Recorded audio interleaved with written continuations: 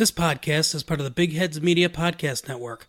Go to bigheadsmedia.com for more great podcasts.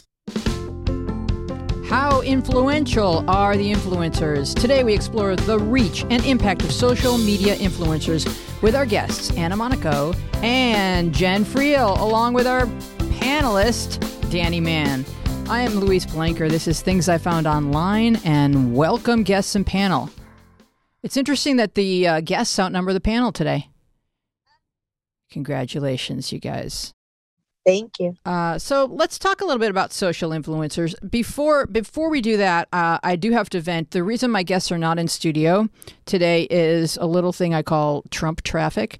So what happens is when Trump comes to Beverly Hills, he's got one friend here, and apparently that friend lives on my street because whenever Trump is in town, all traffic leading to me shuts down. People just get exhausted, turn around, and go back home sobbing. So that is what happened today. Danny made it because he's coming from the Valley. Of course, any guests coming from the West Side can't get past Sunset or Beverly Glen. I come from the left side of the map. Or Mulholland. Yeah. And so our guests turned around and went home and jumped on their Zoom video conferencing. And so here they are. And we have photographs of them to display while they are talking. We'll animate them later in post. Put a little mouth on it, like a sock puppet mouth. And have you talk. All right, so first I'm going to talk a little bit about social media influencers. Social media influencers have a significant presence on Instagram and YouTube. It's a lucrative business that's changing the advertising industry and to some extent the culture at large. At this point, the terms Instagram and influencer seem inextricably tied, and those who follow influencers on social media may develop a one-sided relationship that becomes part of their own personal identity, such as people have traditionally done with celebrities, actors, and musicians, etc. As a kid, my self-expression space was limited to my bedroom wall. As a young adult, bumper stickers. Oh yeah, I have a car and an opinion about not being able to hug a child with nuclear arms. Today, does anyone remember that bumper sticker? No. Okay. You can't hug a child with nuclear arms. Okay. Very 80s. Okay. Today, an Instagram user may have once defined themselves in terms of their personal photography style or what they chose to post. But now the content you consume on Instagram or YouTube or Twitter, etc., becomes an extension of your self-expression.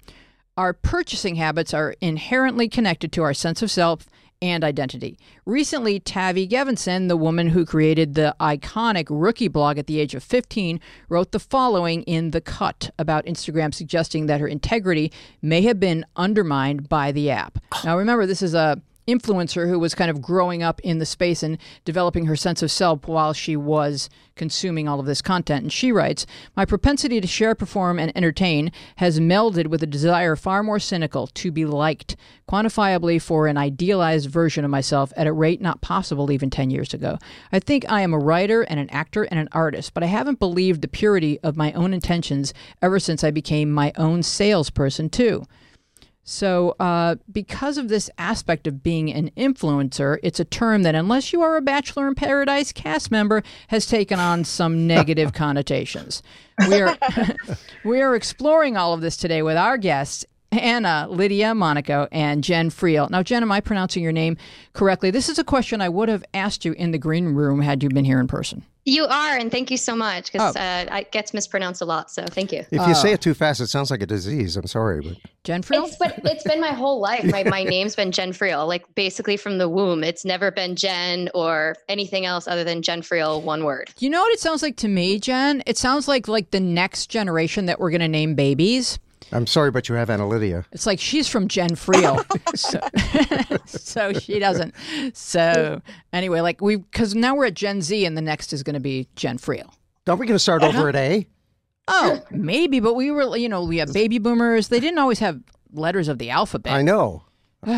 All right, so Anna Monaco worked in PR and marketing for many years, and in 2011, she founded the Latina Lifestyle Blogger Collective, #LLblog, a group that provided support and business opportunities to the Latina blogger community. It was the only group of its kind in its mission and operation, and it was very successful in accomplishing its goals. Yep. And there it is. Thank you. Yeah. And would you like to talk to us a little bit about that, Anna? Oh, yeah. Basically, the Lifestyle Bloggers Collective, or the Latina Lifestyle Bloggers Collective, came to life because my clients, Macy's, Disney, Corona, and others, started to see that I would include, we didn't call them influencers at the time, we called them bloggers. And vloggers really didn't exist, and Instagram didn't exist. So we called them bloggers. And bloggers were creating their own way to reach out to people, basically like their own little digital magazines. And I started to invite them to events. And what my clients were telling me time and time again was that they were not prepared, they weren't professional, they didn't have the experience of, say, a journalist, because in essence, they weren't journalists. And in order for me to continue to invite these bloggers to events, they needed to be trained. And in order for them to be trained, I started creating a collective of sorts with some of my favorite and well-known bloggers, and focus mostly on Latina lifestyle bloggers, which is fashion, travel, entertainment. Like, I created that term, and I brought them in a Facebook group and gave them tips and advice and input from my clients, and told them, this is what you do when you go to events, this is how you dress, et cetera, et cetera. When that wasn't enough, I created a conference. And this is when I really found out the power of these women. So we went to Las Vegas, and at the time it was only like 80 bloggers in this group, which is nothing, right? Even back then it was nothing. And it was only 20 of us in Las Vegas, and I rented out a suite at a hotel, and there was a huge conference happening at the same hotel at the same time. There was so many mentions, so many tweets, so many like Facebook updates, etc., that the social media company that was managing this hotel saw it and upgraded our room to like the top suite at the hotel, because they're like, oh my God, we're getting so many mentions. And this is back like 10 years ago, 9 years ago, before anybody else did it.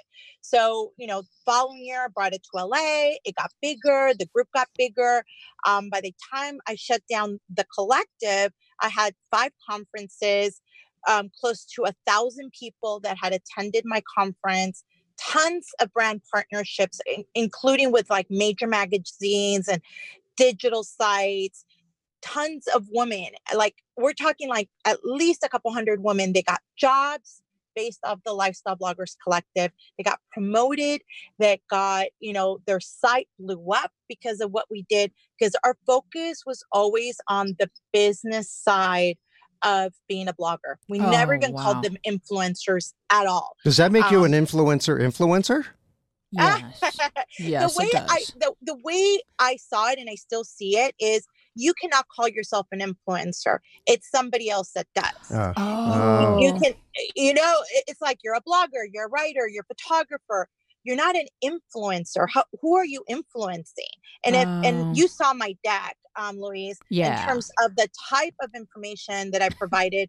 Johnson & Johnson was one of my clients that I would provide to them. This is how many, members are in this collective. This is their reach. This is the type of viewership, readership, or whatever they have. And this is the ROI that you're going to get. Because I had the background in PR and in marketing. So I knew exactly what these brands were looking for. And most of these women, and again, at the time, we're talking like 9 years ago, 8 years ago, they didn't, the difference between lifestyle and mom bloggers is very different, because at the time, mom bloggers had peaked. This was the peak of the mom blogger community. So everybody was looking at mom bloggers. I went the complete 180 and said, I'm not interested in mom bloggers. I think mom bloggers are great, but they're not the type of, they're not the type of online resource and online magazine that needs to be partnered up with certain brands. Forgive me, what's the term you're using there? Mom, M-O-M? Mom bloggers. Mom bloggers. Mom, like mom. Okay. Yeah, like it was like the height of the mom blogger community. There was like mom blogger conferences, mom blogger events. My conference was the first event for lifestyle bloggers. Why are they called mom bloggers? Because they're moms and they blog. And when you're a mom, your baby's crying, you can't go anywhere. You just go online and it's helpful. Okay. Right. So basically mom bloggers, the way many of them, and this is not for everyone, is I'm not a mom, so I don't know this personally, but they are up late at night breastfeeding their kid, changing diapers. They don't go anywhere. They really don't have a life. So they're reaching out to, to like the world, like, hey, I need to connect with someone that knows how to be a mom, that knows how to put a baby to bed, that knows how to feed a child, that knows what happens after childbirth and all the little different details. And in between all that, let me tell you about this great diaper I found. Yeah. And let me tell you about this great hotel that is great for families and super cheap. And let me share some coupons on top of that. Yeah. So that was like the whole mom blogger community. On the other hand, lifestyle bloggers are very different. And again, I had the stats to prove it. So I'm not just talking off of my head, but there was actual stats that like 95%, you have the deck of the people in the lifestyle blogger space had careers, were college educated, and this was a way for them to share a talent or something that they were really interested in. So many people went into fashion, or they would talk about it in entertainment, travel, and culture. So it was a completely different way of communicating, and it was a different type of community. Mom bloggers reach out to other moms. That's what it was. I mean, if you're not a mom, you're not going to go to a mom blogger blog. There's nothing in there for you to read. If you're a lifestyle blogger, you're going to get some moms that are looking at your content. If you're talking about, I don't know, let's talk randomly about clothes, plus size clothes. I mean, there's a huge community of plus size bloggers out there because, you're not seen in media. You're basically erased. You're invisible. So therefore, there was a burgeoning of plus size bloggers, and many of them have developed brands and have changed the way plus size clothes are marketed to plus size women, etc. That all was created because of lifestyle bloggers, lifestyle, fashion, entertainment.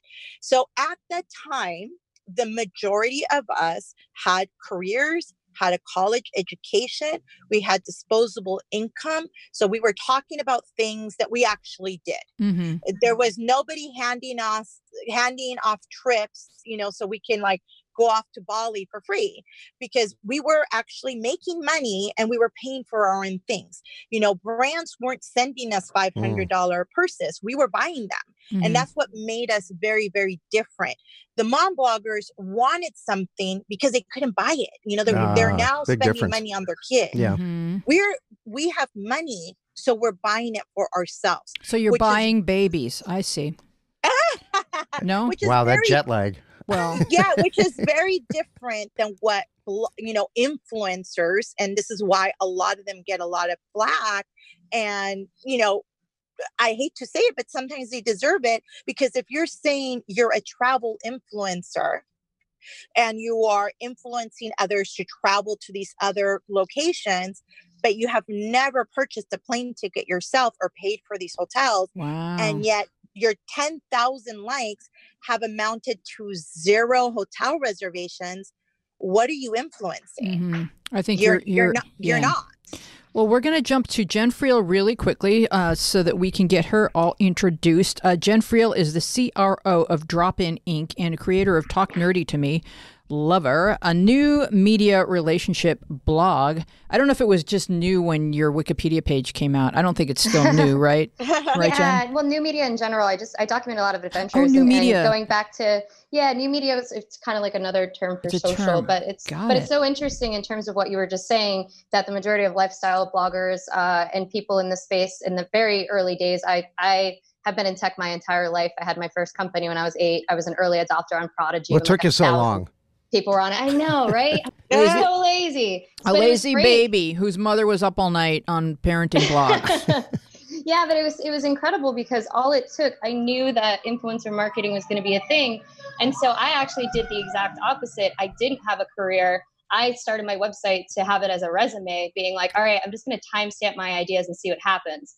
I also have brass balls, full disclosure. And so I just had this ability to just execute things and get things done that, I was also very afraid of as well, but I just kept doing it. And then that's where people would start to approach me to be like, hey, like Ford, for example, after I crashed the Grammys, Ford, I was part of the Fiesta movement. So I was like, well, if I can get a car, what else can I get? So I never paid for anything. I did not have, I've never even went to college. I finished high school when I was 16. So I've just seen this space from a very different perspective and sort of built the business around it. And then was telling everyone in Hollywood and people that would listen to me sort of what those thoughts were. All right. Well, I have a few what I call FFFs. These are fascinating real facts, and these will help.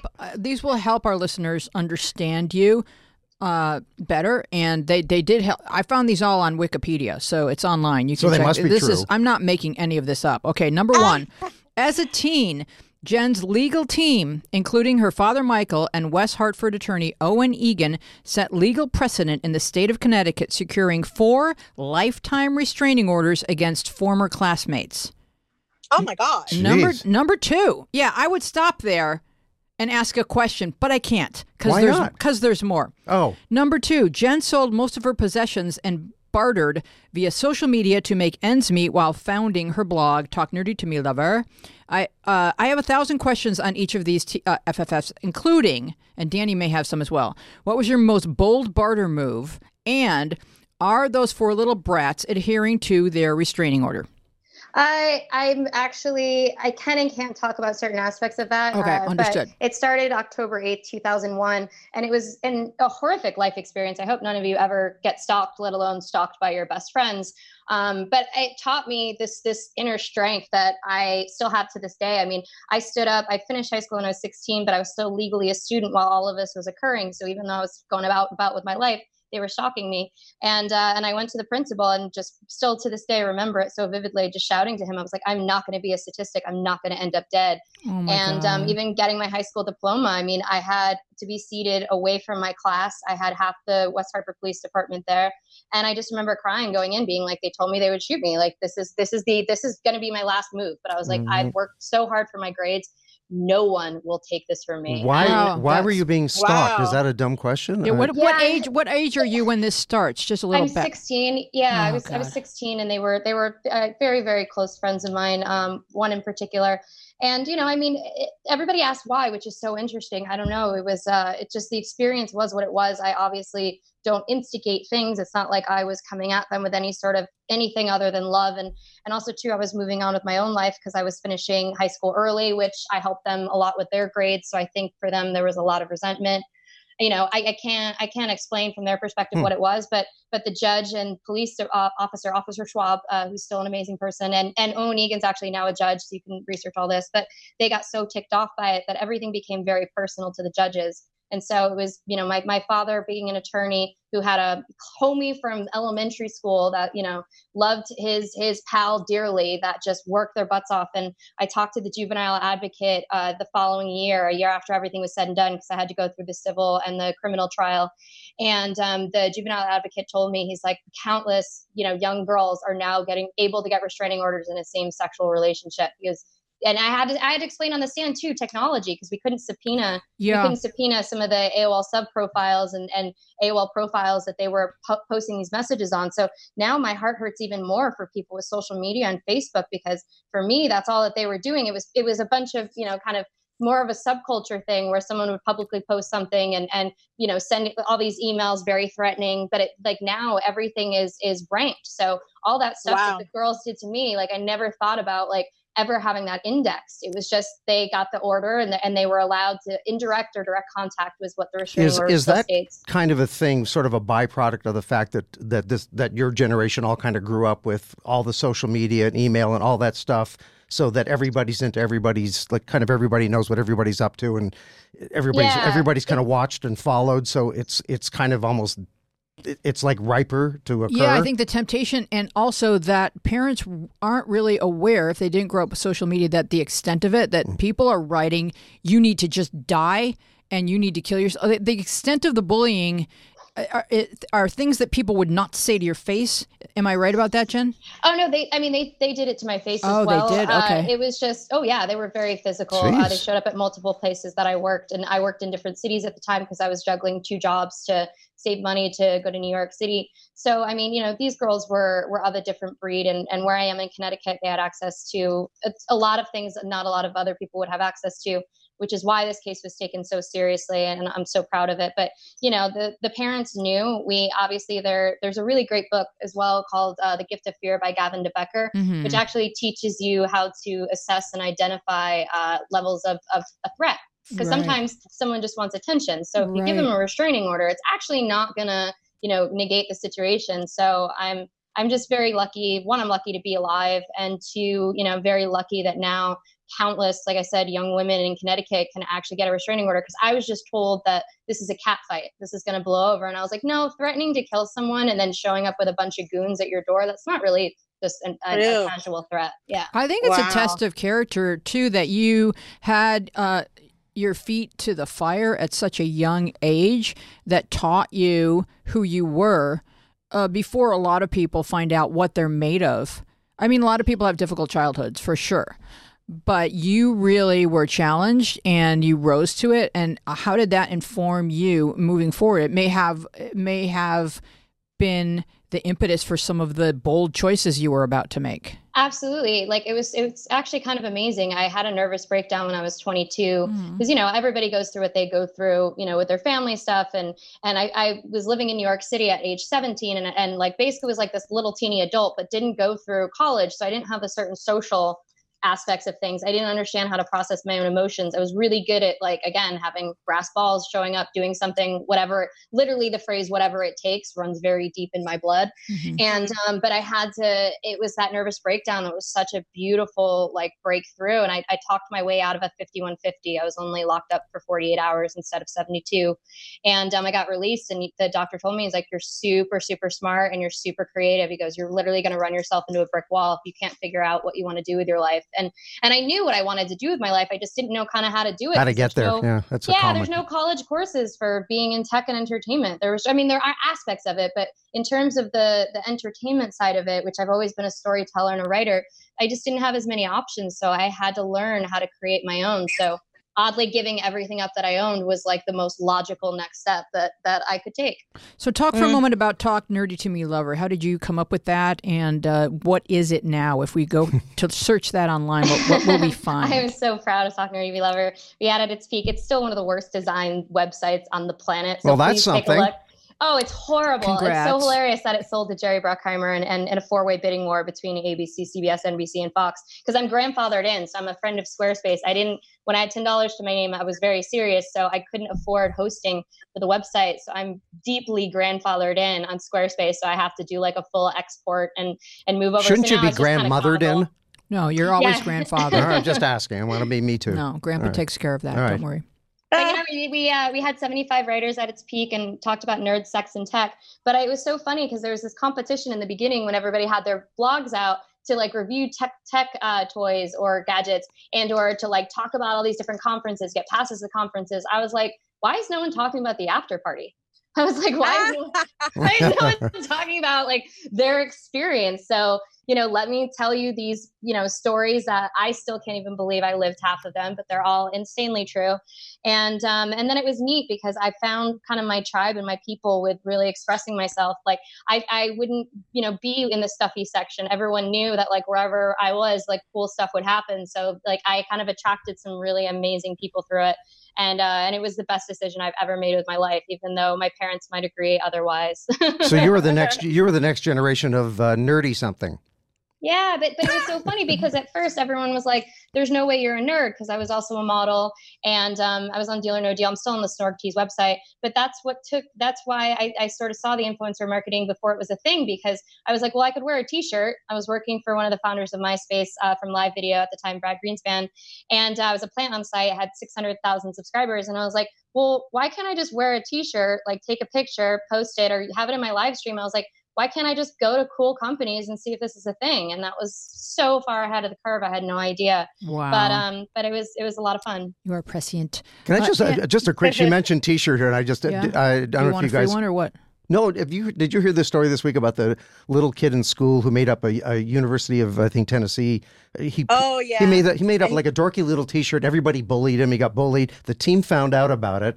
They brought him in. They took his design. It sold thousands From and thousands. zero to hero story. It's an amazing story where the school stood up for this kid that got bullied. I didn't hear about it because Danny, I don't know if you heard about me, but I've been in Australia. I knew something was different about you, and she's got this down under look I want to talk her. about hashtag LL blog because Anna, has your brand gone from being a blog brand to being a hashtag brand where it can be used across mediums or medii? Yeah. Right. Well, it was until, LL Blog no longer exists in terms of what it was and what it is now, because it was just time for it to, I want to say it was time to just, go on and move on. And because I had done what I could do with the community. Mm-hmm. There's still people that hashtag LL Blog once in a while. The private Facebook group still exists. There, I still have friends from that time that are very, very close to me.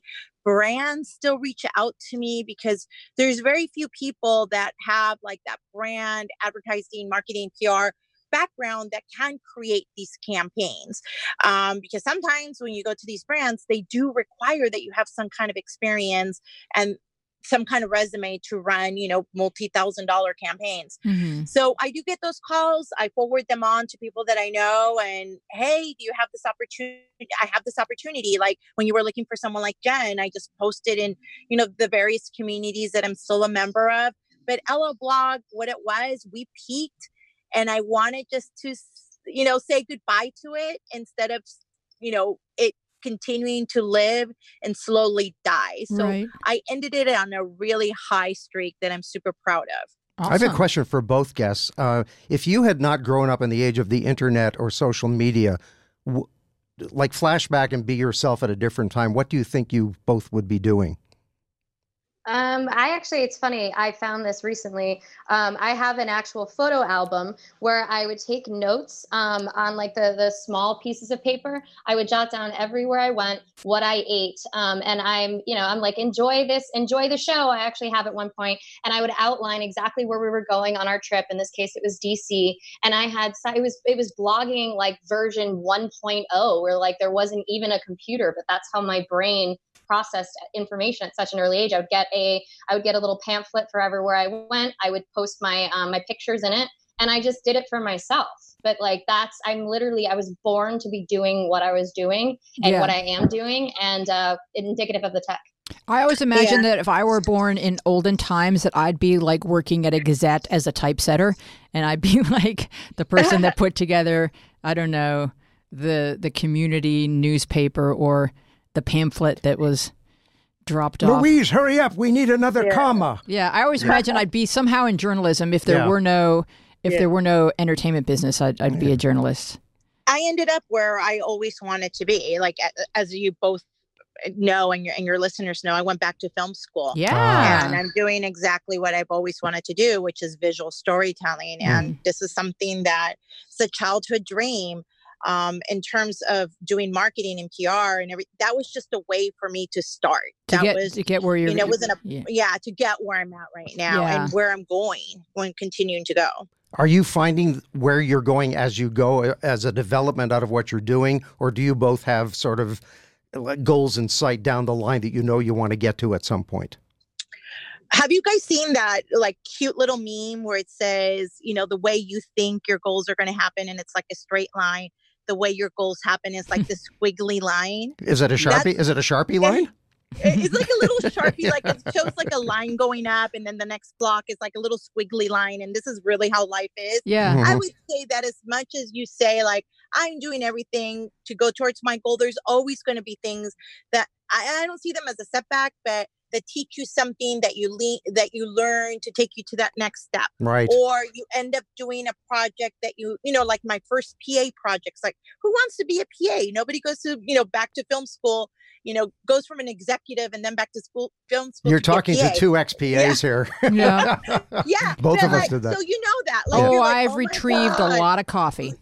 Yeah, you're like, Yes. I don't want to do this. But then you realize, like, oh, I am here because I met somebody and I got to do this, or I got to meet somewhere. So sometimes it doesn't look that way. But if you're really smart and you're really strategic, you know how to make those opportunities bigger and to take you to that next level. Absolutely. Be nice to everybody on the way up, because you're going to run into all of them on the way down. Oh my God, ain't that the truth? Well, we're going to return just for a brief moment to the FFF's fascinating Real Facts. Here is number Sounds 3. like my report With a cards. grand savings of $10, Jen visited 12 states, crashed the 2010 Grammy Awards to meet Pete Cashmore, founder of Mashable.com, danced on stage with Prince, and went out on over 103 dates in 9 months, documenting the organic route of attraction using the OkCupid algorithm. Can you report on your findings, Jen? Yes. So OkCupid back in the day, I had a compatibility prerequisite. So it wasn't the swiping. This was pre all of that. This was like 2010, 2011. Mm-hmm. And so I had a compatibility prerequisite that I never published, where if I was into a guy or girl, if I was into this person and I had, like, again, this compatibility prerequisite, I would say I would go out on a date with them. And I was like, if you buy me a beer, I'll give you a hug. Because I didn't want, there was a big story out at the time about this chick on Match who got like $30,000 worth of free dinners. And I thought that people, it was so douchey. And I thought that's how people would think that I'm surviving. And so I was like, no, this isn't it at all. So there were 103 dates. There were 11 second dates. There were 6 guys I slept with, and there were 4 that I wanted more from. More you are a relationship. stats girl. I was going to say, you should be doing color for MLB. But it was amazing because I wrote after I kind of added everything up, it was so organic too. I was 98 dates in 8 months before one of my Twitter followers. I used the documentation of where I was in social media as a way to keep me safe. So it was actually a way to almost say to stalker-like people, like I took the wind out of their back, because if they would show up, I'd be like, hey, how are you? Want to get a drink? Like, people found it a little less interesting. So it was actually a way for me to stay safe. And this individual was like, I think it's been a lot. And I was like, wow, I just did 98 dates in 8 months. And, people in Indio haven't had that many dates. You go, girl. Yeah, but it was a lot of fun, and it was beautiful. A modern day shaman read it afterwards, and he's still to this day one of my best friends on the planet. I love that man so much. Wow. So he helped me with my emotional unavailability and using Reiki, and he changed my life. So I'm super grateful. Lessons. All because I said yes when he reached out, which was like super sketchy, because like, who calls himself a modern day shaman? But there is Yeah. one. Modern day shaman. Yeah, I don't. Save that business card. Modern day influencers are Modern day shaman versus a vintage shaman. Modern day influencers are predated by lifestyle bloggers, as we've been discussing. In her Medium post, Bring Back the Blog, Carolyn Stefko contrasts the rise of Instagram to traditional blogging. And she writes, microblogging is a completely different experience, one that feels less substantial and intrinsically forgettable. That intangible wonder I felt when I tucked into a meaty blog post was nowhere to be found on Instagram. In essence, we all tend to be currently consuming less meaningful content and more legs on vacation photos. Anna, what are your thoughts on this? Was there much that LL Blog achieved or promoted that seems like a more distant concept by today's standards? Absolutely, completely distant concept. Again, remember, LL Blog was created to develop lifestyle bloggers to become business people, to develop those relationships with brands that would then hire them or give them the opportunity to blog or create campaigns for money. That was always the intention. When Instagram first started, the way I saw it and the way some people in the creative, like film, photography industry saw it, we saw it as a place to find inspiration. Somehow, some way, someone figured out the algorithm and thought like, hey, let me, throw a branded photo with me wearing a t-shirt and a funky little caption, and I'm going to buy people's likes, and I'm going to pay for somebody else to comment, and I'm going to show this to a brand, and I am then going to get paid campaigns.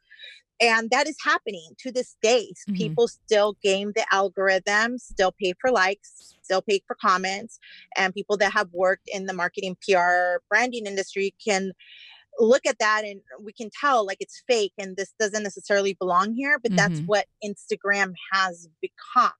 Unfortunately, brands are stuck between a rock and a hard place where they are almost forced to work with certain people even though those people don't have authentic likes or authentic comments, because they need those, even if they're fake numbers.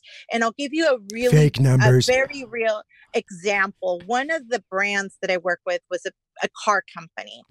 And a lot of the bloggers were coming to me like, how come this one blogger is getting these paid opportunities if all of her likes and comments are fake and her followers are fake?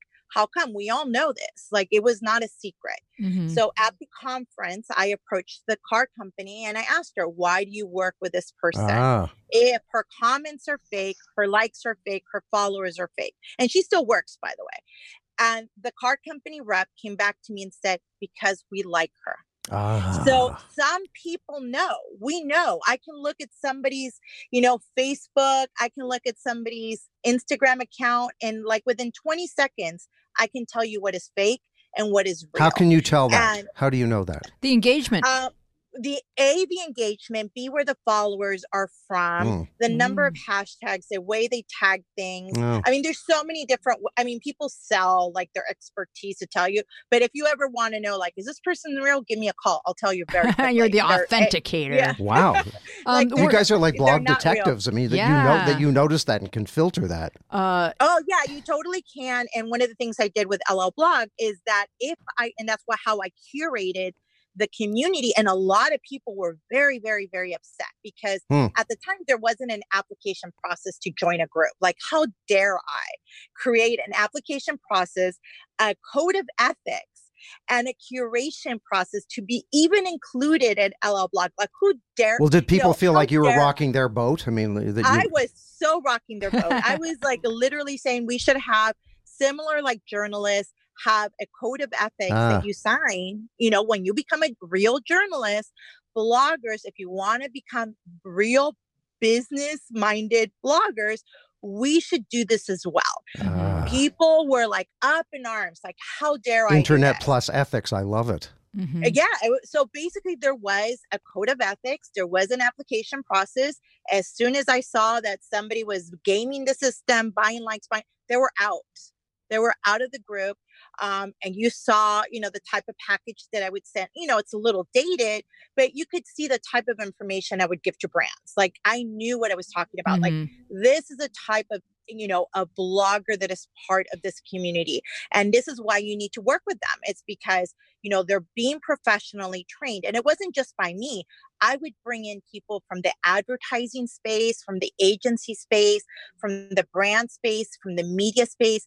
I brought in lawyers. I brought in experts in different fields so they can train these women. They weren't like the people that you see now where they're like coaches. They're like business coaches. And you're like, well, how did you become a business coach? Like, I literally brought in actual lawyers, actual agents, and we're talking people that worked at Fortune 500 companies. They were real.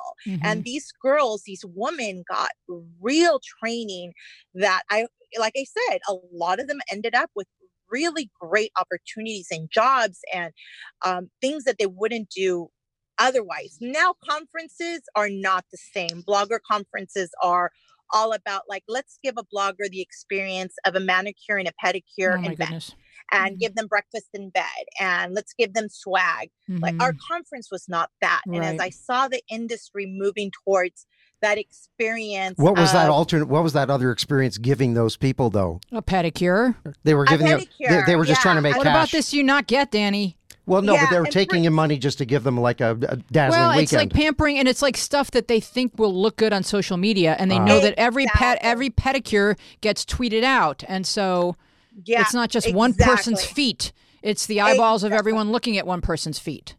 Exactly. We're going to have to break for commercial really quick. Hold that thought, Anna, and we'll be right back. Okay. Hey, I'm Zach. And I'm Kevin. And we're the hosts of the Rinkside Podcast. We were annoyed by the lack of hockey coverage on local sports radio and decided that we were stupid enough to try and provide some ourselves. We have what we call the Rinkside Guarantee. We guarantee that the podcast you're currently listening to is better than ours. We are literally just two halves of one whole idiot trying to fumble through covering the Detroit Red Wings, the National Hockey League, and hockey in general. Check us out on Facebook and Twitter at Rinkside Pod, and subscribe to us on all your favorite podcast providers. Every time you listen to our podcast, it brings us one step closer to our ultimate business goal of purchasing the Arizona Coyotes and then moving them to Detroit. What? Now, back to your regularly scheduled programming, or just another commercial. We aren't the ones who make those choices. I am so in love with both of those guys. Oh, and they talked about hockey, so And I'm hockey. I'm in like with them. Did you know that the majority of influencers are women? Because just like our two guests, Anna, Lydia, Monaco, and Jen Friel, because according to this post from Brittany Hennessy, please click on link, gentlemen. Oh, in the booth today we have Thomas and Michael, in case you're wondering who the handsome boys are. Women buy more products and are also a larger demographic than men in terms of social media consumption. Women and girls tend to look online for relatable influences, and they then trust that person's opinion, style, aesthetic, and ultimately the products and services that they tout. Are we dangerously deferring our own tastes and judgments to those of our digital darlings? Digital darlings. Made that up while I was writing this morning. You're welcome. That. As far as I can see, it's just a digital version of people being influenced by magazines or by movie stars or anything else. Or is it more in your face, and have our own opinions been more shoved out of the way because of just the constant feed? I think it's fascinating. One, I disconnect a lot from social media, so I have pretty strict boundaries around when I consume it, kind of when I don't, just because like it's too much of information overload, and then I'm diluting my own inspired thoughts and whatever I want to do with the day, just because I'm literally like tuning out of content. So I'm very particular with that. But yeah, I think in terms of everything else, it's so fascinating. You hit on this with the posters on the wall, because I actually asked this in the office a couple months ago. I was like, do kids nowadays have posters on their walls? Because it was all about that like level of self-expression of like, this is what you were really into, this is how you express yourself. But now we have that digitally. And my generation had it as well with like AOL profiles on like AOL 5.0, and then obviously sub profiles on AIM. But it's at like a new level now. So if anybody has that answer, I would love to know. If I would love the answer too, because it's like they may not look up from their phone long enough to see what's on their wall. That's my let point. alone to hang it their there. wall is now their wallpaper on their phone. It's now, images that they put on their Instagram feed. So it's our version of a wall was kind of very different in terms of it being, tangible versus more digital. No, and we committed to it, because once you were going to like put a hole in your actual wall, right? It was hopeful that you were going to be in love with Bobby Sherman for at least a year, or Farrah Fawcett, right? Yeah, or Farrah Fawcett. Actually, it was so funny when I was with the Modern Day Shaman last, this just a couple months ago. Oh my God, I've never heard that sentence before. Certainly not twice.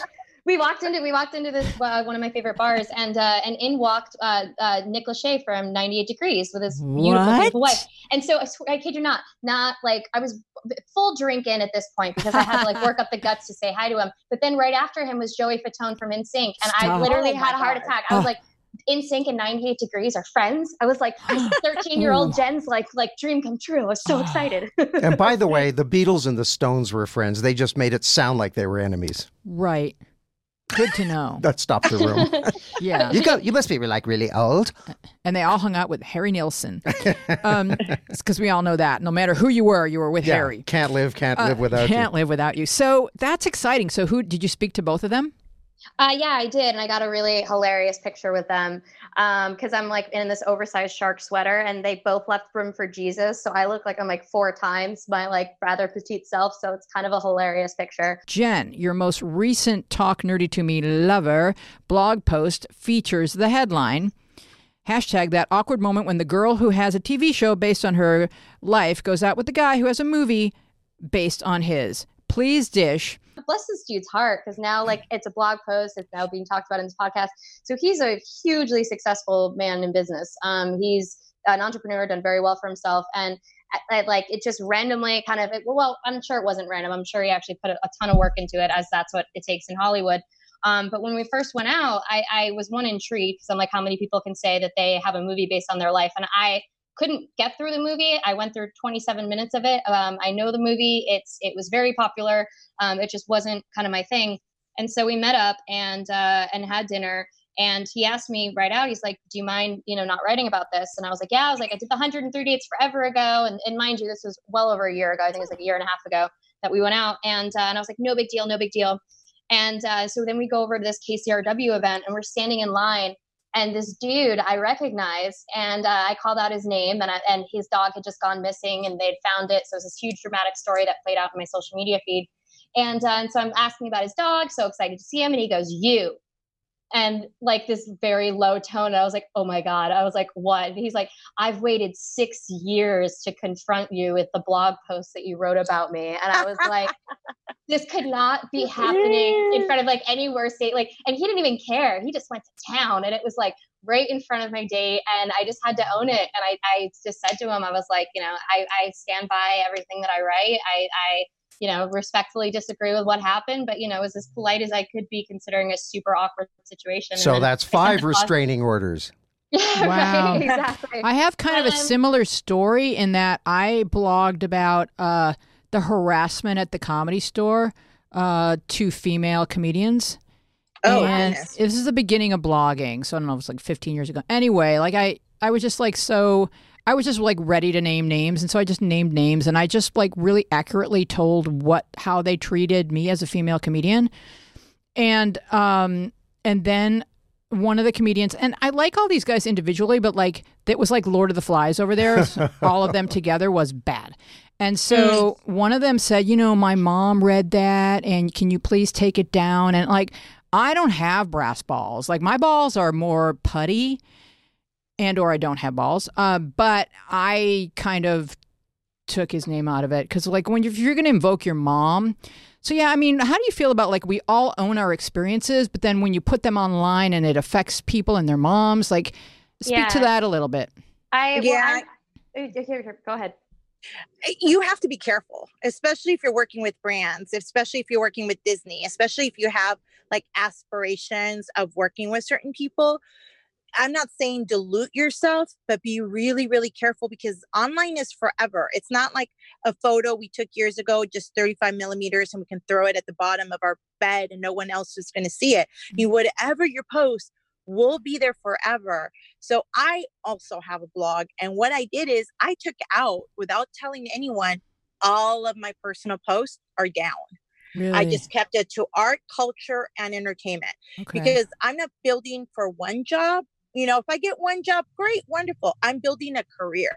And if you're thinking long term, and I think that's how a lot of people mess up, it's like, yeah, I'll do whatever. It doesn't really matter. It can, especially if you're a woman, especially if you're a woman of color, like we have very few opportunities to mess up. So like really think about it. Yeah, weigh it. Always be weighing the consequences with the actions. Exactly. Yeah. Like there will be consequences. It may not happen, this week. I may still get that job, but how many times have we seen people that are like, oh, we saw this video from 2 years ago, like that comedian that just got fired for something he said a year ago. Things like you can do whatever you want. Nobody's telling you not to. However, accept the consequences when they come. It's there. Right. It's there. So but this is what I told all the women that I work with is like, if you were sent a product that you did not like, and the agreement was you were paid a certain amount of money to write about it, and you got the product and everything else was kosher, but you hated it, it's like really weigh the options. I'm not saying lie about it, but really weigh how you're going to write about it. Because if you truly want to one day be a fashion, lifestyle, beauty journalist, not just a blogger, then you're going to have to write like a journalist. Yeah. And that what did you feel and what did you think, as opposed to, oh, I got to make the people look good because they gave me the product. Exactly. And that is something that comes with a lot of time and training and experience. And, and a lot of these girls that are on Instagram that I'm like, God bless the hustle. Like I'm like, they're on it like 3 or 4 times a day, and they're taking all these photos and like they're doing so much stuff. But if you're looking at it from like a long-term career, they don't have anything, or very few of them do. Are there so many people doing this that at some point it just becomes watered down, like there's just too much of it? Like how people discern between the ones that matter and the ones that don't. Yeah, Instagram, I called it like a year ago. It's done. it's done. Like once your mom, your grandma, everybody's on there, it's done. Same There's a with lot of Facebook. pedicures on Instagram. But yeah. also going back to your... and it also depends like where your audience is at too. So for example, TikTok, great for preteens, great for like the under 10 sec. That is exactly where all these kids are going. YouTube is still big, but how are you going to, set yourself apart from other people? You have to be, if you're going to be on social, be very cognizant of understanding where your audience is at, not just sign up for everything because, it's social media, I can get an account. And I think we've talked about this before where it's like, I know for my audience, I'm a writer, director, I'm a filmmaker. Most of my audience is on Twitter. Right. So if I have, X amount of time, which I also limit my social media, which is very smart that Jen does that. Like I'm not on social media like all the time. I think that one of the things that people are finding out that being mindful of the time that you spend on social media and being very like thoughtful on what you share versus oversharing actually makes you look better than somebody that's sharing everything. If you're like putting like the one photo, you're sharing like that one experience and those two things, that is way more impactful than 10 photos. Curate. Leave them wanting more. I want to hear Jen talk about personal stories and the sharing of your own truth.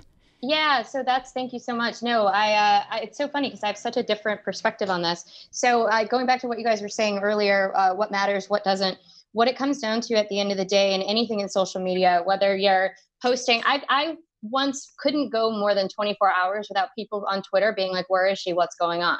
So I took it to such a degree in terms of content creation. Now I'm in the polar opposite. I used to have 5 blog posts a day going live on Talk Nerdy every single day. And so but it really comes down to what mattering the most is in terms of integrity. It's what content you're creating, what you're producing. The platforms are irrelevant. And I think people love to get buzzy about like, oh, this is the new latest and greatest thing. It's like, whatever whatever social media platforms are, those are like the wheels to whatever your blog is. Like it just helps with traffic and it helps get people to have access to you and to understand what's going on. But really at the end of the day, it's about integrity. And I was up for a gig working actually with the US government, which is like the coolest thing that I could ever say possibly. Yeah. And and I would have gone overseas. And so basically they were like, oh yeah, well, to get you the job, we just have to prune, some of your posts. And I was like, then I have to turn down the job because I said I stand by anything I've ever written. And it was my truth in that moment, even if my writing I cringe at now almost 10 years later. But it was my truth in that moment. And that's hugely important to me in terms of my own integrity. So I wasn't willing to budge on that. And they very respectfully went their own way as well. But I was like, come on, like nerdy sex blogger to like secret agent. I was like, that was like such a third act that I never expected. This is going to be a one-woman play. And that happened to one of the bloggers that I work with. And she did sex and relationship writing. And she really wanted to work with one of my clients, which was Disney. And I'm like, you can't. Like, you can't. You don't have the type of content. It's not a match. And like this is really, and this is before people could really look further and further back to see what you wrote about. They would just look at the first like 10 blog posts. Unless your date was a bunny rabbit, in which case. I know. And then it would have been different. And it was a really hard pill for her to swallow. It's like, yeah, you're going to have opportunities, lots of them, but they're not all going to match what you write about and what you're, and what you do. And it's just something that you have to live with. Like Jen said, her integrity at that moment, not putting anything down, was more important than that job. For other people, it's a little bit different. They want that job or they need that job. So therefore they're going to have to make, different choices. And they might have to explore the world of compromise. Yeah, exactly. The appearance of authenticity is key to being a successful influencer. Success is often based on embodying it, and yet we think of influencers and their tactics as being fake and disassociated from reality. There's a concern that too many people, particularly kids and teens, are affected deeply, and their self-esteem can be damaged by influencers' aspirational Instagram posts. Because of these conflicting ideas, influencers have the ability to play around with and subvert what is authentic and real.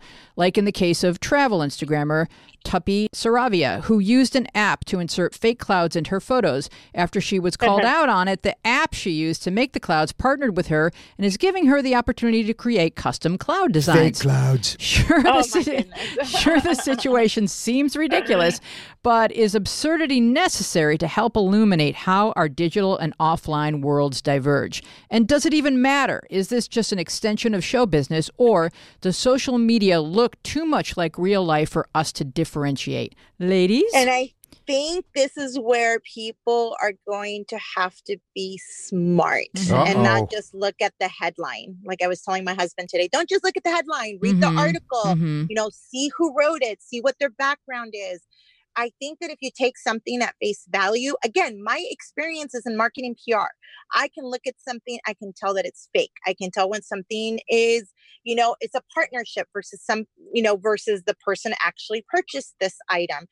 A young kid, 8, 9, 10 years old, they don't know that. Right. They have no idea, and sometimes even teenagers are a little too dense to understand that $1,000 purse on their parents' $100,000 income is not possible for them, even though their favorite Instagram star has it.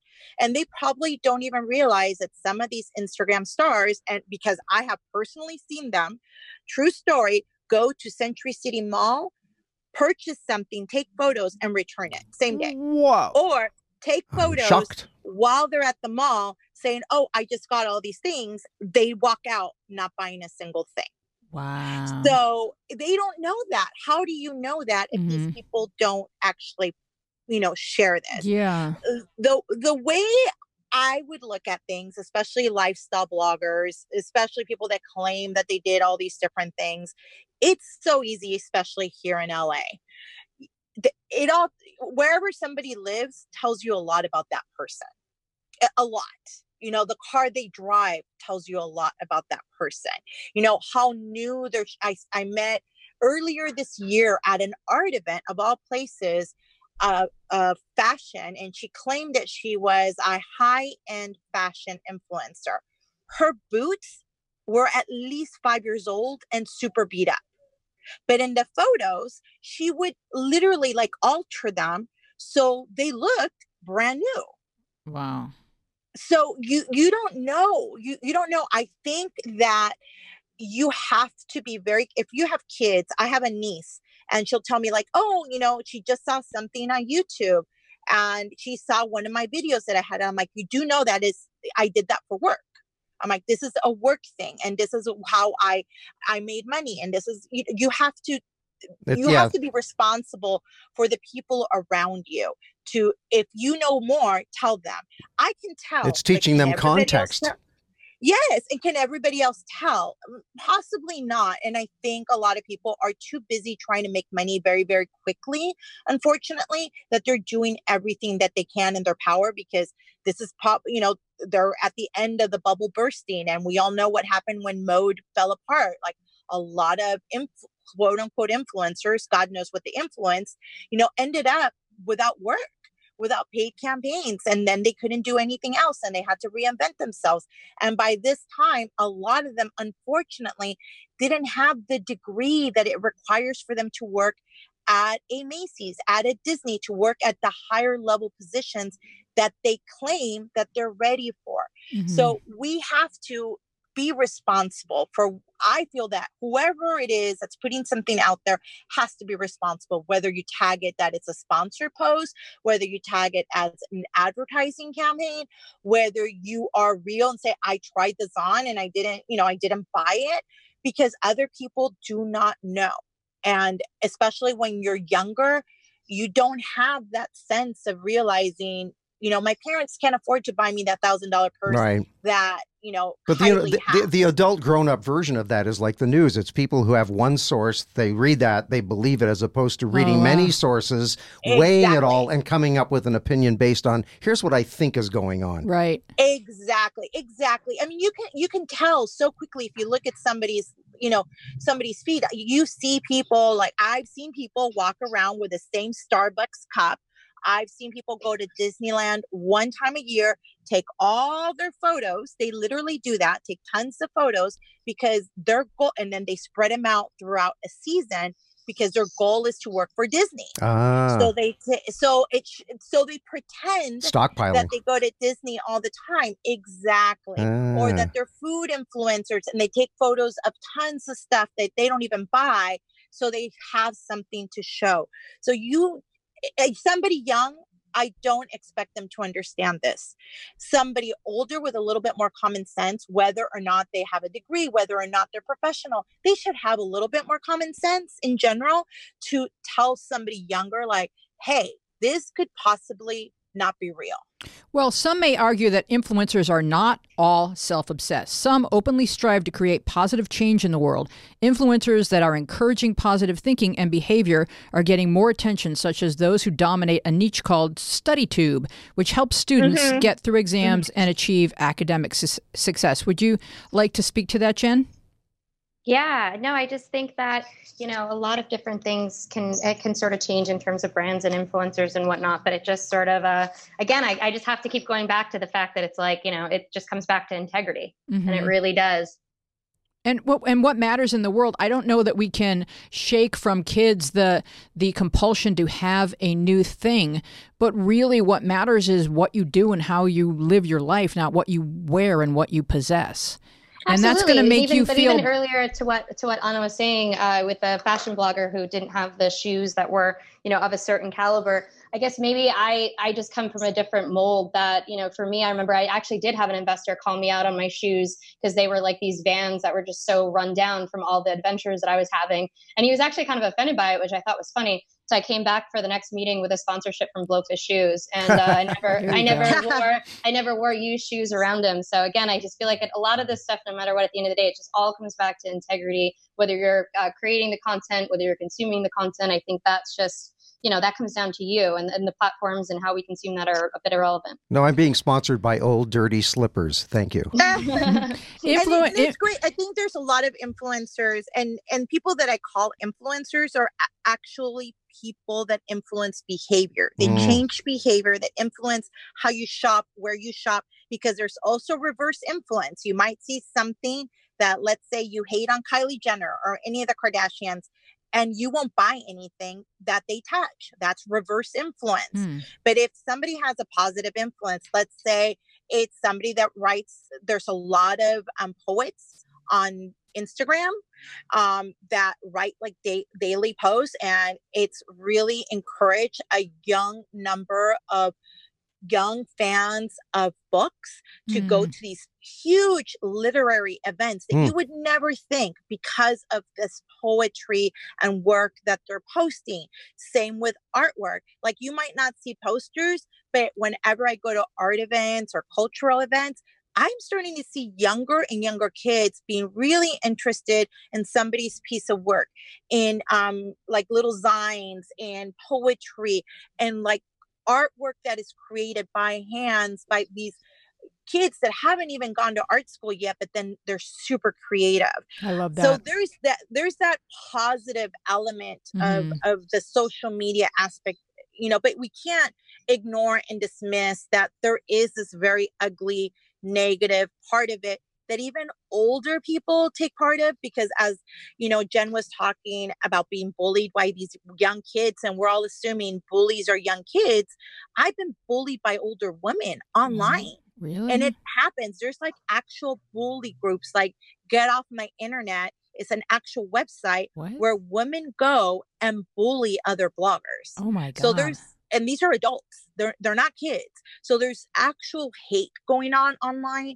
And it comes from all places. It comes from moms. It comes from young kids. Obviously, young kids are much more impressionable. But, somebody older, it might, make them lose a job. There's a new term, blogger bully. Yeah, there's tons of blogger that rolls bullies right out off your there. tongue. Yeah. Well, influencers are overwhelmingly white women, but we're really starting to have a conversation about it. Like this summer when the brand Altered State was called out for not inviting women of color on a press trip. Brands suffering representation fails are put on Twitter blast, and those who get it right are rewarded. So will the influencer marketing trend lead to more diversity in advertising? I think we're it's been a conversation that's been happening as long as I've been working in PR and as long as I've been working in marketing. And the goal, the dream is that we'll see more diversity. It's a conversation that is going to continue to happen, because at the end of the day, the people that pay for these campaigns and that pay for influencers and that invite them are people that are sitting at the table. And by and large, they're mostly white men. And the few women that are there that happen to be white sometimes see diversity as being a black and white thing. And they're like, oh, well, we brought in one black influencer. That should be enough.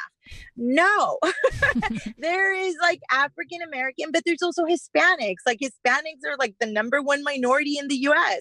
There's also Asians. There's also South Asians. It's like, and they all have their individual communities. And it's been proven time and time again that brown and black women shape culture like no others. Yeah. So the fact that agencies and brands are still not bringing and hiring people at the decision-making level to create, manage, and produce these campaigns, it's quite sad.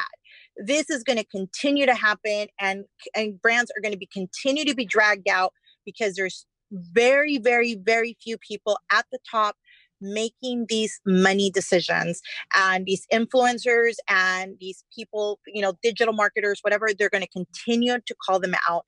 This is going to be a continual, unfortunate, problem that's going to happen. And I don't know that we're going to see a major shift in change for several years. We will when we get more people at the table. More representation at the table. And then that's like a separate conversation that we can have, because like, how many people do we need at the table, and where do we find those people? I was just talking to someone in the arts community, highly, highly influential person that curates and brings artists at major institutions here in the US. And she was discussing how even if she wants more Latino and Latino artists, many of them are not represented by traditional, places that they go to look for them. Is one of you being arrested? Yeah. Oh, sorry, guys. I'm in the office right now, and we're right next to a fire station. And normally there's my dog in here, too. So he's the head of our HR department. So he's actually featured in Forbes. So talk about diversity. Yes. Hey, we do. Yeah. Canine represent. But I think in terms of diversity, going back to your point, I think we're seeing it now in terms of fashion with body inclusion, and like where all bodies have to be represented. So I think I say this as a white woman, from Connecticut. So maybe my view is obviously very whitewashed and slanted. But I know from certain Hollywood producers and whatnot that they have like a diversity quota, which I actually almost want to take offense with to a certain degree, that it's like, whoa, we need a quota for this. But it's true that if someone has this one particular has this first look deal with CBS actually, and I don't know if this is just true of CBS or other networks, but basically they have mandated that they have to pitch content with all these different ethnicities and sexualities being represented, which I thought was amazing. I had no idea. And it's funny because CBS has the least amount of representation, and they got major heat earlier this year. Then that's probably why. Yeah. Yeah. So maybe this is something new, because it's not there yet. It's a very, very, very problematic, and it's going to take time. Like, we want it. And the quotas that you brought up, I'd love to see that. Like, I work on major films, and trust that I am usually the only brown woman in the crew. Wow.